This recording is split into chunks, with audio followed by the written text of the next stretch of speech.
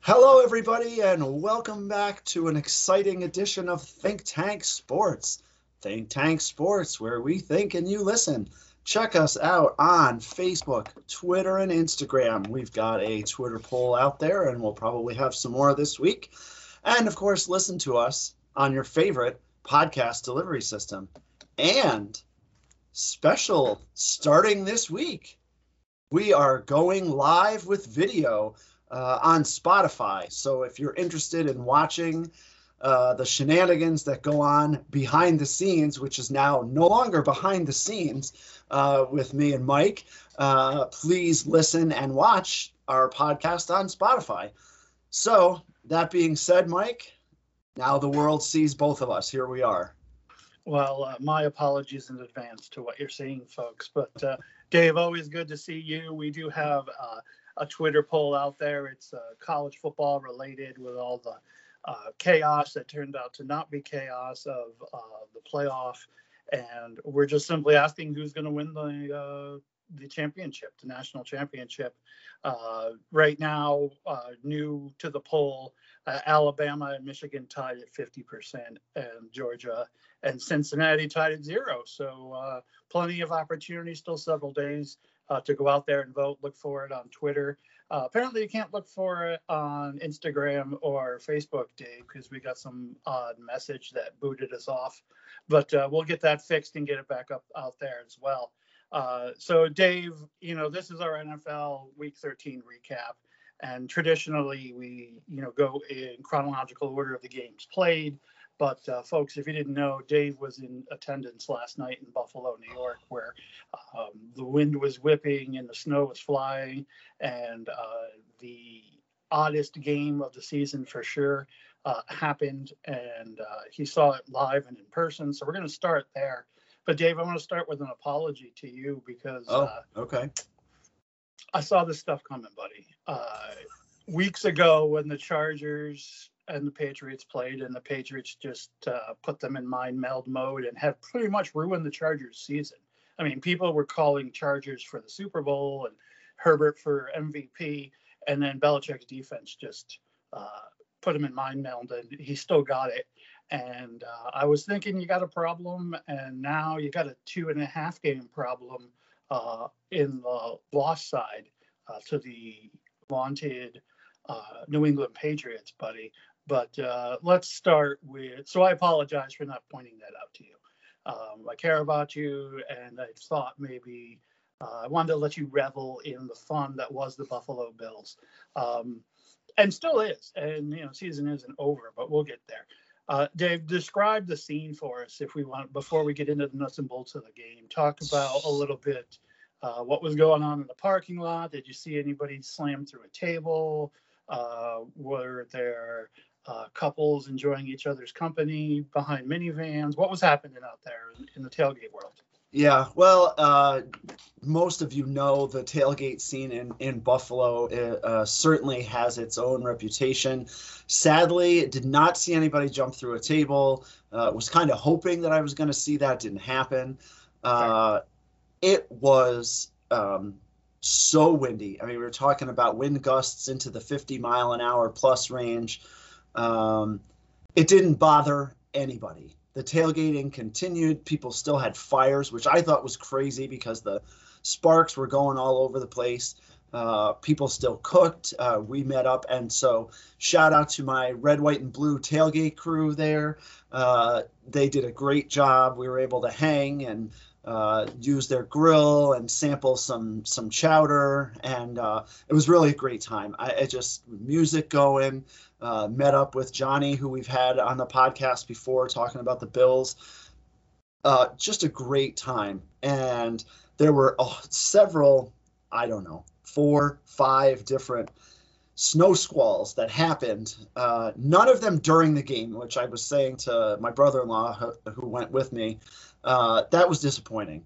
I really would have liked to have seen one of those 10-minute squalls during the game because it was whiteout conditions. I mean, we were across the street from the stadium, and when it snowed hard, you couldn't see the opposite side of the stadium, the upper deck. You couldn't see it at all.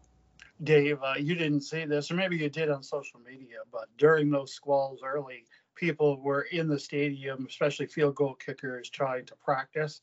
And they did, someone captured a video of Bass kicking into the wind, and the ball ended up like in the fourth row in the stands to the right. Like, it was just crazy. Yeah. I don't know if I wanted to see that craziness in the game. I think there was enough already. But I understand your point, and your hardy Buffalo fans certainly would have enjoyed that. They made a reference on the broadcast about the amount of Bud Light that was being consumed to get people through. I can only imagine what that situation was, but we'll leave it there. Family show. So let's go inside the stadium, Dave. And on TV, because the snow and rain had stopped, unless you were looking at the goalpost, you really couldn't tell how bad it was. And so they kept switching shots to show us that, the field goal posts were flying, bending in every direction, and it was swirling up there. The orange flag that they have on top of them, one of them flew off. Yes, we noticed that at one point. Like, wait a minute. I think that was near the end zone that we were in. I was like, wait a minute. There's a flag missing off of the top of the goalpost. Yeah, that happened during the game, and they captured it. So that was kind of cool to see. So, Dave, I'm going to, step aside and let you rant about this game. I'm just going to run through some quick stats to get you revved up a little bit. Sure. The Bills did not give up on passing the ball, and I don't know if that was to their detriment or not. It seems like Josh Allen could whip the ball through the wind, and he ended up going 15 for 30, only 145 yards, whereas the Patriots only were 2 for 3 for 19 yards. They ran 49 offensive plays, ran the ball 46 of those, and I don't know if you saw it in the stadium, Dave, but Mac Jones a couple times in the first half was moving his hand at the bench like, I can throw in this, and Belichick called him over during a timeout and told him basically to shut the bleep up. We're running the ball, and that's really what, after the game, the story was Belichick and McDaniel's willingness to stay patient and run the ball. And we'll get to one of their coaching bad decisions, in my opinion, in a minute. But I said I'd clear out, and here I go for 5 minutes talking about the game. Dave, talk to me about what you saw, your thoughts on the offense, what the defense did and didn't do, and how that affected the outcome of the ball game. Yeah, it's very interesting. You mentioned the Mac Jones only throwing the ball 3 times. Well, so we're sitting there and watching in the second half just run after run after run. And there was somebody in the row behind me was like, are they ever going to throw the ball? Like, they've barely thrown the ball. And that's when I went into my stats and I looked, and at that point, 1 throw. And that was in the first half, none in the third quarter. Right. And so, at that point in the stands, we're like, they're not going to throw the ball. They're just not. They have, even on the Manning cast, Dave, they kept saying, oh, here it comes, play action pass. Mac Jones is going to hit Jonnu Smith down the middle or something like that. And it never came. Anyway. Nope. So, we're in the stands saying, geez, give up on trying to cover passing, and the Bills did a bunch. They had, 8 players in the box trying to stop the run as much as they could. I was disappointed that, knowing the run was coming, that they still could not stop it. Now, they did a little bit more in the second half and were able to get off the field and get the offense some chances. And so that was okay. But I just couldn't believe that they just continued to just not be able to stop the run really at all. And the Patriots were running the same blocking scheme where they were crashing down the tight end and then kicking a guard, kicking out, and allowing the back to cut off of that. And that's how they got the big 64-yard run. Longest run since 1997 by the Patriots. Corey Dillon went for 70.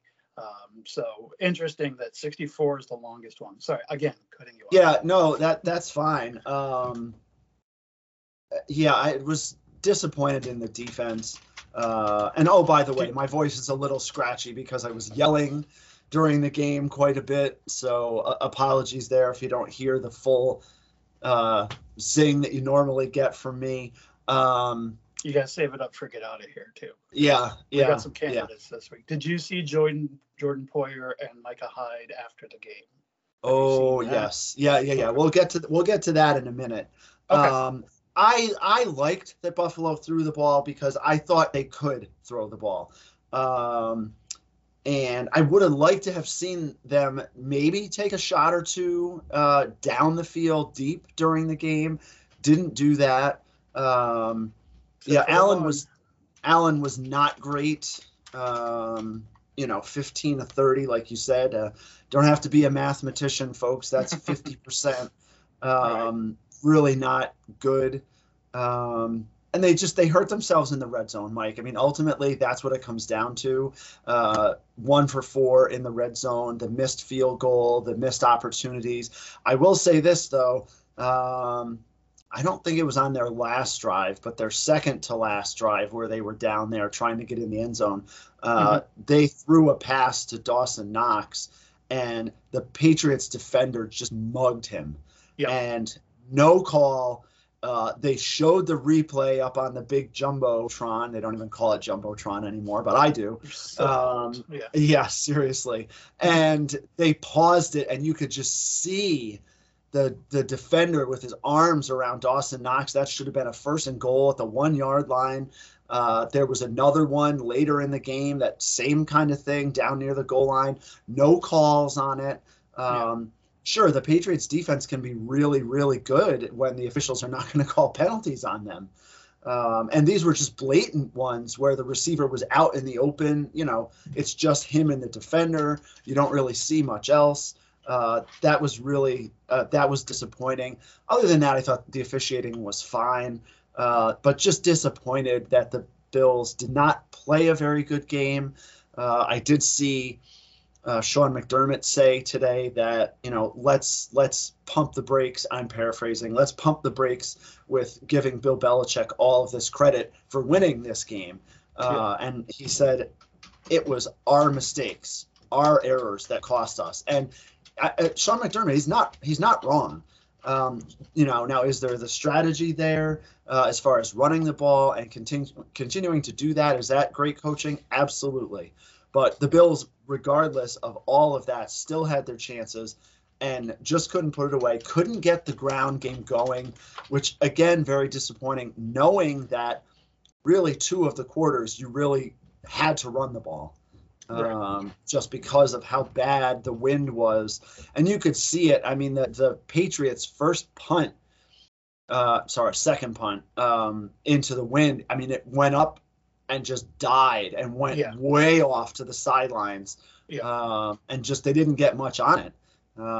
So I think that part is challenging. Buffalo's average starting field position was like the 40. All of those things come in and you get 10 stinking points. So then the reference that Mike made about Jordan Poyer and Micah Hyde in the post game, the 2 of them were up on the podium. They still had Hyde had his uniform on, Poyer did not. And one of the members of the media, I'm trying to think, he said, he basically laid out the stats and then said, "Are you embarrassed?" Right. Are you embarrassed? The trigger word was embarrassed. Yeah. So he says, "Are you embarrassed by this?" And they both are just like, "Huh?" They're like, "What kind of question is that?"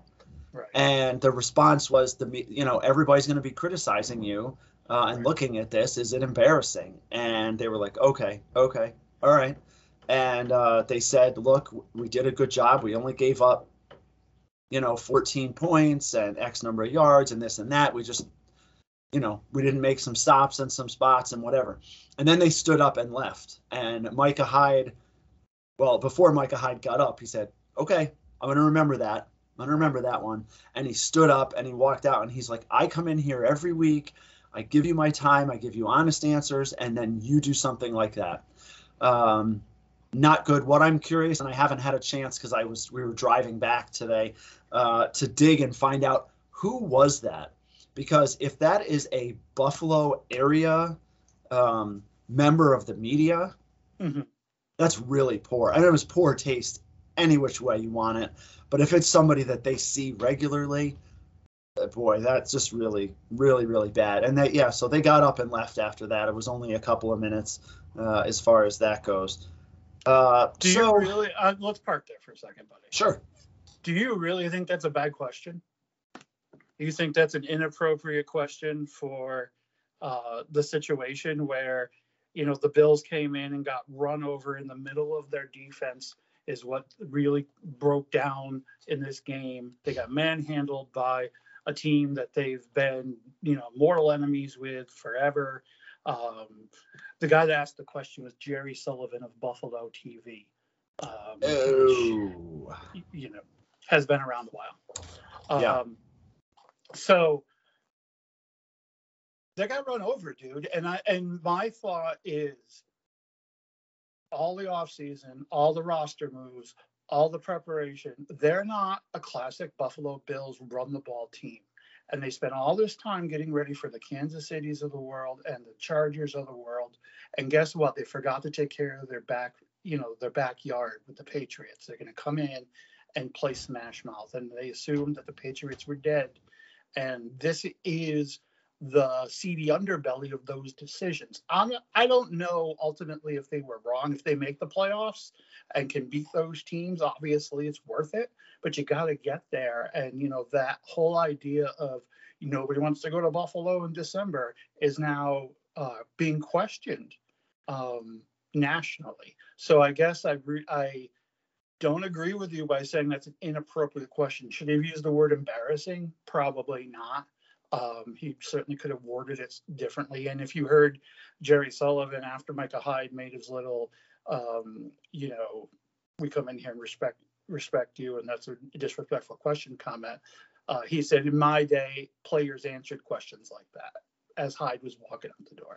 Take that for what it's worth. I don't believe reporters should be the story. I disagree with him making that snide comment. He could have tweeted that out if he really had to get that off his chest. But anyway, Dave. Yeah. I struggle with you saying it was completely out of bounds for him to ask that question. Yeah, I think what you said, Mike, is right. The term embarrassing. And he didn't need to do that. He could have flat out said, how are you guys feeling after this team came into your house and, and just marched it? What's that? No, my wife always complains about the right after the game on the field question. You just won the Super Bowl. How do you feel? And she's always like, how do you think they feel? They just won the Super Bowl. But anyway. Yeah. But right. something like that, give them the opportunity to speak their mind and share what their emotions are. Yep. I thought it was a little Bush League. I mean, we can certainly disagree here. That's totally fine. And I had not heard that last comment. So that is even more That's out of bounds to me. You're the journalist. You're not. I know you feel attacked or whatever, but that's not your job. Yeah. Now this leaves the Bills at 7-5, and puts tremendous pressure on them to win when they go to New England the day after Christmas. They also have to go and play at Tampa this next week, in a pretty highly anticipated matchup. And I think that's challenging. The Patriots have the bye week this week. Look, the Bills have not played well, plain and simple. I think they would tell you that. They've been telling people that. They're 1-4 against teams that have an above 500 record this season. Yeah. 1-4. Yeah. And the bigger part, and I was saying this to my brother-in-law, the 5-5 mark in conference is what really hurts. They have 2 conference games left. And they're basically, unless they finish ahead of any of these teams, they're going to lose all the tiebreakers. whether that's a tiebreaker to get into the playoffs, or determining seeding within all of that. They've put themselves in a very, very bad spot. And I don't have good answers. The talent is certainly there. They've played some bad games. You think about the Jacksonville game, and there's a couple others in there, but they've got, I don't know, they've got to look at themselves and really, do some soul searching. And they don't need to change schemes. It's not that kind of thing. No, this game is probably never going to happen again, this year anyway. Yeah. So there's that. So we'll see. They're 7-5. They certainly have, the world in front of them and the opportunity to still make the playoffs and make an impact on this season, but they've made it a lot more difficult on themselves for sure. They certainly have, and don't look now, but the Miami Dolphins are in the rearview mirror as well. Winning, I think, 5 or 6 in a row now, and granted, not against the best competition, but certainly. No. And they played my Giants this week, Dave, and their offense does not scare me with Tua. The Giants, if they had any kind of backup quarterback, could have easily won that game, but we're not talking about them yet. Unless you're ready to wrap up Buffalo Bills. Yeah, I mean, anything else you want to say? Give me. No, I just go ahead. Compare the experience at Giants Stadium earlier in the year that we went to the game versus, the Buffalo Stadium, just on a customer service level and cleanliness. I know it's hard because it was so windy about cleanliness. Yeah. But, that kind of stuff.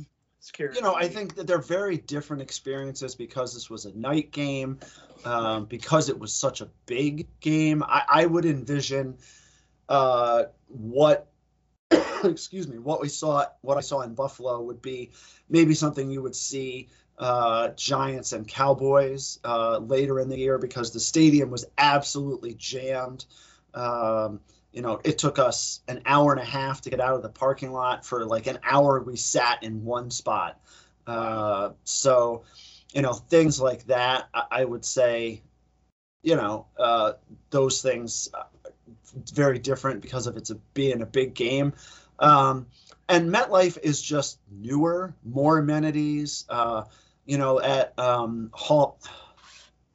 at the Buffalo Bills Stadium. I was going to say Hallmark Stadium. It's not. No, but they just changed it. I can't remember what it is. And,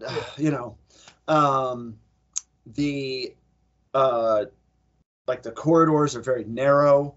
The concourse, not the same way at MetLife. Very, very wide concourse. Right. The concourses there are not, I don't think, are built to hold that volume of people, and then with all of the food and drink stations all the way around. But it's still very nice. Again, if you haven't been there, the stadium is down into the ground. So when you walk up to it, you just see the upper deck above the ground, and it doesn't look like a huge stadium. It doesn't look like MetLife does, where you could see it from miles away. Right, the mile less, yeah. Right, you can't see this stadium until you get right up to it.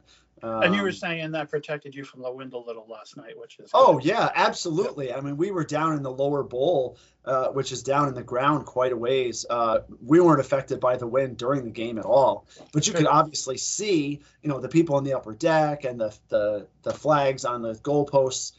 You knew it was windy. It's just we didn't really get affected by it down there.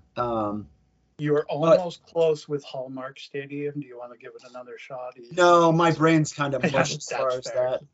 Highmark Stadium. Highmark, yeah. I mean, you'd think I would have remembered it. I was staring at the sign for right 3 hours in the parking lot beforehand. It is Christmas season for the Hallmark Channel, so we'll give them a quick plug. Okay, well, let's move on to the Giants and another game where I don't think we want to give any stars to the performance of the New York Giants, Mike. No, Dave, it was downright embarrassing on offense. Couldn't block, but Mike Glennon is absolutely the worst backup quarterback, except for Mason Rudolph, in the entire NFL. And He's in concussion protocol this week. And is it terrible for me to say? I hope he needs some extra time to recover. So we can get Jake Fromm, Dave, or Jake Yes, Fromm, yeah, yep. formerly of the Bills practice Yep, squad. signed him off the practice squad. Yep. Yeah. Logan Ryan offered to be the emergency quarterback, which would be very interesting. I don't know what they would do for a backup quarterback at this point. There's still a possibility Daniel Jones will play, but that is interesting. They're staying out in like Phoenix area because they're playing the Chargers this week, and so they don't have their normal personnel with them as far as medical personnel and testers and stuff. So it'll be interesting to see what happens. Not to mention also the quarterback coach is out with a positive COVID test. So new quarterback, been on the team less than 3 weeks, no backup and no quarterbacks coach against the Chargers. The line should be, Chargers plus 59 or whatever. But Dave, in this game against the Dolphins, I said the defense played well as long as they could. That Dolphins offense does not scare me. They're very methodical. Tua looks like every pass should be picked off. He throws the ball straight and hard. There's no touch on it whatsoever. He's not a running threat. They have decent, Waddle's a very good wide receiver. Gesicki's okay at tight end, some speed in the backfield, but it was just on the field too long because Mike Glennon and the offense couldn't do anything. Saquon had 11 runs for 55 yards. Booker had 6 for 36. That's not good enough when all of your stars are down. Stop me if you heard this one before. Kenny Golladay got hurt early in the game and only played a couple plays. So that happened. Probably one of the worst offseason signings in a long time by them. Evan Engram is more involved in the game. I don't know if it's on necessity because Freddie Kitchens is calling plays. That's not a terrible thing, but it was just ugly, dude. Every throw that Glennon threw, I had no confidence. It was offline. It was like a rainbow. The guy, he's waiting to see someone's open and then throwing it. Anyone knows, you can't even do that in Pee Wee football. You got to anticipate a break every once in a while. It's just his ball, we used to say in high school when balls went up like that, it came down with snow on it because it went up so high into the altitude. Definitely not a good scenario for Mike Glennon and the Giants. So, the national narrative is, yes, the Giants stink, and this game is, maybe the death knell for Joe Judge and Gettleman. But I just don't see it that way in the sense that, I still think Daniel Jones is a viable NFL quarterback with certainly a lot of work to do. I wouldn't be surprised if they traded or didn't sign Saquon just to save money, at the running back position. He's not making a difference. As much as I love the kid and, he's a good dude and I think he really wants to succeed, but it's just not working between injuries and, his style versus what the offensive style and their capabilities are right now. They've built a decent defense. I think that I would like to see them continue maybe for another year. I don't want to give up on Jones, but I think contractually all those things are going to change. So I guess I just don't want the Giants judged on this game is my point because of the Mike Glennon factor. Whoever sold the team on Mike Glennon, his agent should get all the whole contract because he sold them a bill of goods and they bought it. It's just not good. So anyway, so the Giants, obviously the season's dead, mathematically still alive for the playoffs, but it was already probably on life support. So now for me, it's about playing spoiler, playing well, building momentum and seeing growth, especially for Daniel Jones. I'd love to see Kadarius Toney get healthy and see what these guys can do together. He missed another game with an ankle. So Shepard out again. Stop me if you heard that one before. It's just not good. So, yeah, it was very disappointing. I never at one point in the game got excited or yelled at the TV, which my wife thought maybe there was something wrong going on. But no, it was just one of those games where I had no hope, and I happened to be correct. Graham Gano still the MVP of the Giants. No doubt. Would have liked to have seen the Giants run the ball some more, Mike. Absolutely. Just 17 attempts, but 91 yards at 5.4 yards per carry. I'm not sure why they didn't run the ball more. I know they were down, but they were never down so much that they were out of not being able to run. And they passed the ball, Mike, 44 times with Mike Glennon at quarterback. That's just not a recipe for success. So, again, more rushing attempts. I think really that could have helped to make a difference because they were running the ball at a good clip. Yeah, no, absolutely. I was thinking the same thing, but it's kind of like the Cowboys curse where they're talented, in certain positions, and so they get away from what the bread and butter of the NFL is control the line of scrimmage and run the ball. Now they assumed that they were talented, equally talented at quarterback, and this game had to be an eye opener. I hate to keep harping on that, but it was really not only was he wasn't deficit neutral, he was negative in that situation. Yep, absolutely. So. That's where we are with that. Dave, the rest of the games on Sunday in golf, Saturday is Separation Saturday, where, you kind of want to make your move and get up above the field and get in the top 10 and get ready for Sunday's championship charge. And I kind of thought that's what would happen this Sunday in the NFL, where playoff teams and teams that we're thinking are going to be decent had a very good day on the scoreboard and separated themselves from the pretenders. There was only one game that, I felt like the better team lost. And of course, we'll get to that with Detroit in a minute. But the rest of the games, and there was even a loser leaves town match with the Chargers and Bengals. But let's go all the way back to Thursday real quick, Dave, and the Cowboys and Saints. And, Cowboys win 27-17. But everyone came away from this game saying the Cowboys are still struggling on both sides of the ball, even though they were able to pick off Taysom Hill 4 times. The Saints moved the ball a lot on them for a team that's supposed to be this great defensive team. And the offense didn't exactly look great. Dak was 26 for 42, 38, a touchdown and an interception. Again, they tried to get Zeke involved with 13 rushes, but only 45 yards and a 3.5 average, another waste of a big contract on a running back. Tony Pollard has become the most exciting option. He ripped off a beautiful 58-yard run. He had 71 yards and a touchdown on that run.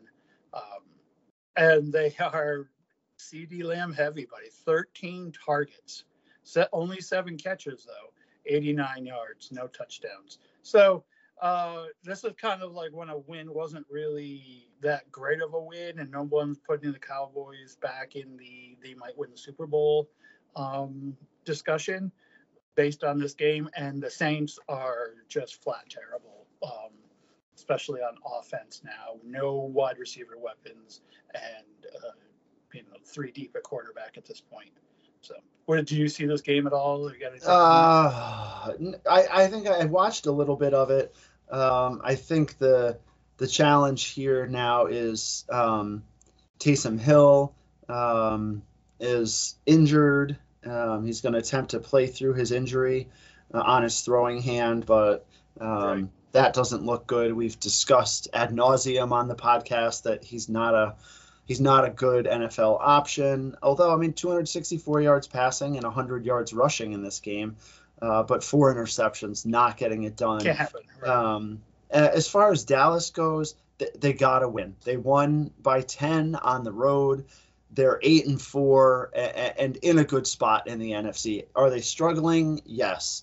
But when you look at, if you think about how you think about Buffalo and how you think about Dallas, they're games separated. I have to believe a lot of people would say Dallas is in a better spot. But they're very, very, very similar, I think, as far as that goes. But Dallas has won, again, one more game. But I think this is, good for those. Weaker division by far. Yeah, and good for those folks with the stars on their helmets, as you like to say. Or the Cowgirls, or whatever I like Yep, to say that about too. them. The Bucks beat the Falcons pretty handily, 30-17. Really not much to say about that game, Dave, other than Nope. another team that took care of business and separated, stayed in the upper echelon of the NFC. Same thing, Cardinals and Bears, 33-22. The Kyler Murray show was back after what seemed like their bye week lasted like a month. I don't know. We kind of lost track of them. But they're, 10-2, best team in the league record-wise. And he only had 123 yards, but he had 2 touchdowns with it. James Conner and he ran all over the place. They had 35 runs for 137 yards and 2 touchdowns. Conner made a heck of a catch and scored a touchdown out of the backfield. Hopkins got on the board with 1. So, this Cardinal team, I just wanted to drill down a little deeper on them because we haven't talked about them in a while. I think, and the Bears scored 22. Most of that was garbage time. So, I think this Cardinals team's here to stay, buddy. What do you think? Yeah, I do. A couple interesting things with Chicago. The Red Rifle there, Andy Dalton, threw 4 interceptions, which killed a lot of Bears drives. The Bears had a 9-minute advantage in time of possession in this game. So for Arizona to score 33 points and only having the ball for 25 minutes, that tells you all you need to know, and certainly about the Bears. But the Bears shot themselves in the foot, as they have been doing all year long. And Arizona, look, they're right there. Like you said, at 10-2, playing good offensively, playing good defensively. And now, of course, with Murray and Hopkins back in the lineup and healthy relatively, they're a very scary team, like they were, it's not that much different, but when they were playing really well at the beginning of the year, now they're starting to get back to that. And that has to be a scary, scary thought for the rest of the teams in the NFC. Talk about a team whose bye week came at the perfect time. They had gotten beat up a little and were starting to falter and play really close games against teams they should destroy. And the bye week, like I said, felt like it was forever, and it came at a perfect time for them. So good for them. Dave, the Colts blanked the Texans 31-0. Nothing to talk about there. Where do you want? Let's go to.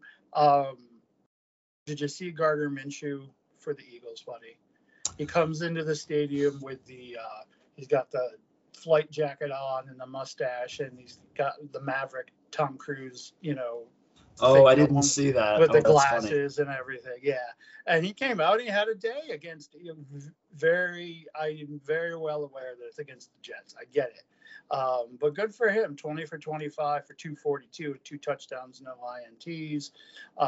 Really just had a nice day. They got back to running the ball with Miles Sanders, 24 runs, 120 yards. And this game was kind of feisty back and forth in the first half.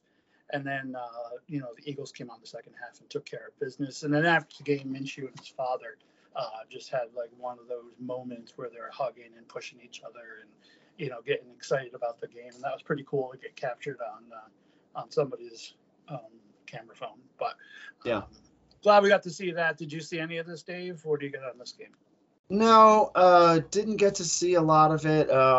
What you said, I think, captures it. The Eagles got back to running the ball, which is, without a doubt, a huge strength of theirs. 41 carries for 185 yards, and the Gainwell touchdown, which was nice. I still can't believe they're 6-7 and like in the hunt in the playoffs. It just seems to be very, very strange, but they're starting to gain their identity. So, good for the Eagles. Zach Wilson was back for the Jets and, did okay. 23 of 38, 226 yards, had 2 touchdowns and an interception, and got a rushing touchdown in there. So, he's got to get back into the mix, and he's starting to do that. And, maybe getting a little bit more comfortable, but at 3-9, the Jets aren't going anywhere this year. Yeah, the big takeaway from this game, I guess, is the Eagles players were saying how soft the Jets were after the game, and Fletcher Cox was literally laughing in Robert Saleh's face, and just kind of Wow. called them out, for being super soft, and the Jets need to stand up. Who's the linebacker? I can't remember his name. I wish I did. That was hurt most of the. Oh, Mosley, C.J. Mosley. So he responded and said, they're not necessarily wrong, but this is a wake up call for us. We got to, take the gloves off, I think is the term he used. Yeah. And at least be physical on defense. So more than I thought we would talk about Jets, Eagles, but NFC East, another win for the Washington football team, Dave, 17-15 with a last-second field goal against the Vegas Raiders. Taylor Heineke continues to write, a great story of his life, and goes 22 for 31, 96, 2 touchdowns and an interception. Certainly, he seems to come alive in the fourth quarter and drove them down for the game-winning field goal. And the Raiders lose a crucial game to them in the AFC, and they are in disarray, buddy. So, anything? Yeah. Yeah.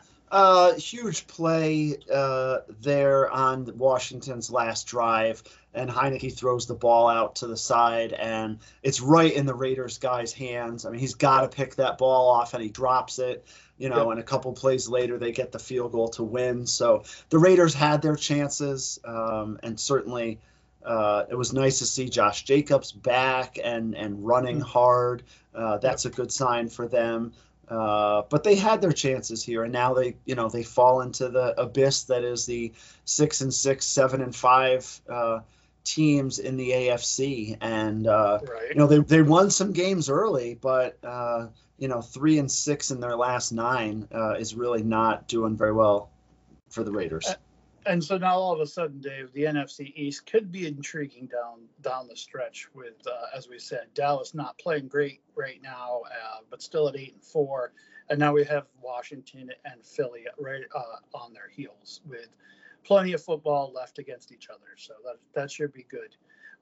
Where else you want to go? How about Cincinnati and the Chargers? Yeah, let's go there. Yeah, that was an interesting game. Yeah, the Chargers bolted out to a 24-0 lead, and then the Bengals kind of stormed back and looked like they were going to take the lead. They had just gotten a Joe Mixon touchdown, and then they held the Chargers, got the ball back. It was 24-22, and then Mixon put the ball on the turf. One of my friends described it as it looked like he threw a bounce pass to Tavon Campbell, who then picked the bounce pass up and returned the fumble 61 yards for a touchdown, and that was kind of all she wrote there. The Chargers had 6 sacks in this game. Justin Herbert, 26 of 35 for 317, 3 touchdowns and an interception. The Chargers, again, look like a really good team going in and beating the Bengals at home, Mike. And so now we just wait and see. They're still turning the ball over. They had 3 turnovers in this game, but a 41-22 win, they certainly will take that. Yeah, absolutely. And putting them in, good shape in that AFC, getting out of the muck of the 500